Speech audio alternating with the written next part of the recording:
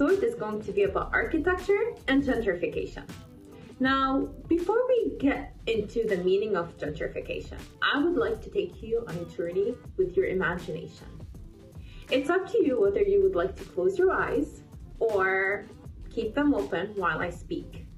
But for now, let's go and pretend that we're walking down a street, one of your favorite streets in the town or the city or the neighborhood that you grew up in. And let's imagine that we're walking from one shop to another, having conversations with people in the neighborhood. All these shops are being run by the locals. You can go in, have a sip of a beautiful coffee from a local shop, then go to another pastry place, get some pastries, get your groceries, and you realize that all these places are being run by local people that are living within your community and your neighborhood. And while you're having these conversations with people, you're learning more about their experiences and about how they're contributing to the well-being of your area. You realize how pedestrian-friendly that walk is and how much it's contributing to the creation of new ideas and destinies of people. You're looking around the buildings and you're realizing how varied it is in different lengths, aesthetics, appreciating the fact that you're able to see buildings that can be categorized as luxurious, and then you're seeing buildings that maybe are a bit more cultural. There's old and new, and there's, most importantly, you're seeing diverse people. Now I want to talk to you about Jane Jacob. Jane Jacob is a legendary urban icon, at least in my perspective.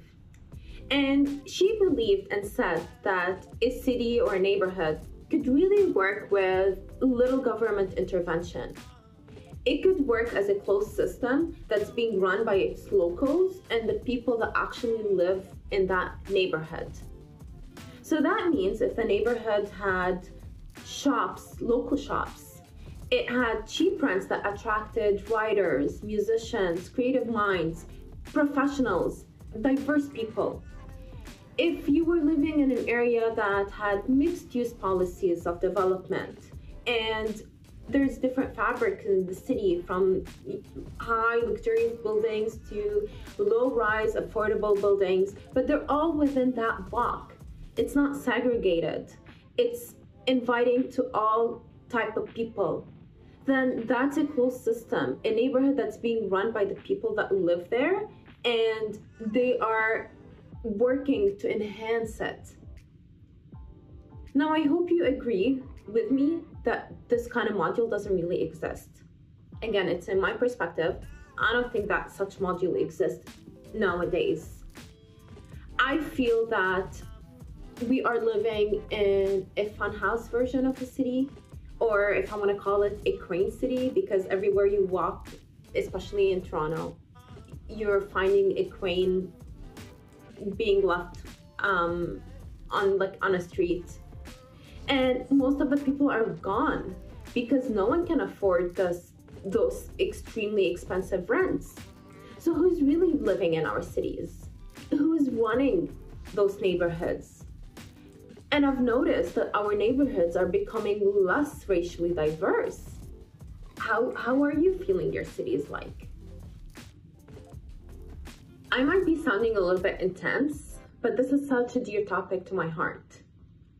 So I'm asking you, do you think it's fair enough to consider gentrification as a system of violence that's been based on years of racist housing and other type of policies in the Western world, where there was such a denial to people of color to the same opportunities and the same housing?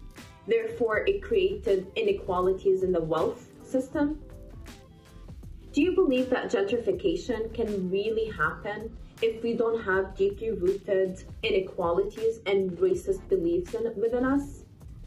If we were all equal Do you think that there would be a gentrified or a gentrifier? Would these even exist? Don't you believe that gentrification that becomes the result of a political system that's just being focused on the creation of business and the wealth of certain people, but not the well-being of the citizen? I mean, at least this is really, again, my personal intake and based on my personal experiences living in different cities and seeing how things are being functioned and ruled. And I see that the city fabric changes, especially in Beirut, the capital of Lebanon, the city where I grew up in. And that's why I feel very strong about this topic in particular, because I really feel and I hope that we can all come to this realization that we can shape our cities based on our experiences and our needs and interests, but we need to start identifying those interests and needs, and we need to start talking about them out loudly and breaking all these taboo questions that we're so scared to ask. We need to have loud conversations about, how do we see our city and how we can reshape our cities in our own designs. And a lot of people might think that we are being unrealistic and dreamy and that we're going against the flow of reality. But you know what? That's okay. I would rather be dreamy and I would rather be a rebel, whatever that is, rather than agree to an unjust system that we're living in. I would prefer to ask the questions, and I would rather do something about it rather than just work with an injustice system that's creating segregation and changing the city fabric that I'm seeing. I hope that this was insightful to you, as it was insightful for me doing a lot of the research and the reading around this topic. And I really, really hope that you can also share your beliefs and ideas and your experiences in growing up in the city and seeing it transform throughout the years. I can't wait to talk to you more about it. And until then, I hope you all the best. And now that we're ending this year with this season, I would like to extend my warmest wishes to all of you, and Happy New Year, and hopefully 2022, yeah, we are, oh my God, will be kinder on all of us. And stay safe. Ciao.